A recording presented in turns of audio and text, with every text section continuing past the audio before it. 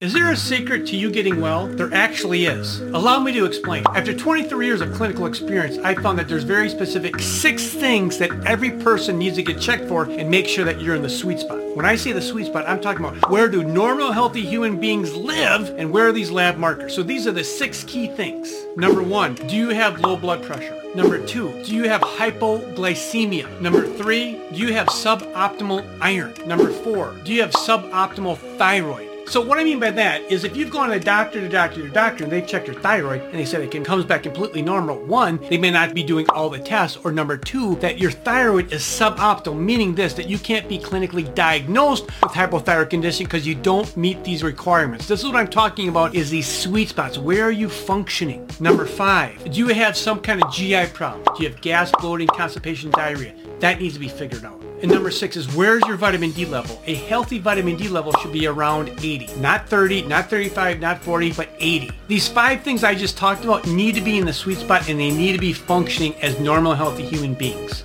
If you've enjoyed this content, please like, comment, and share this with someone that needs some help.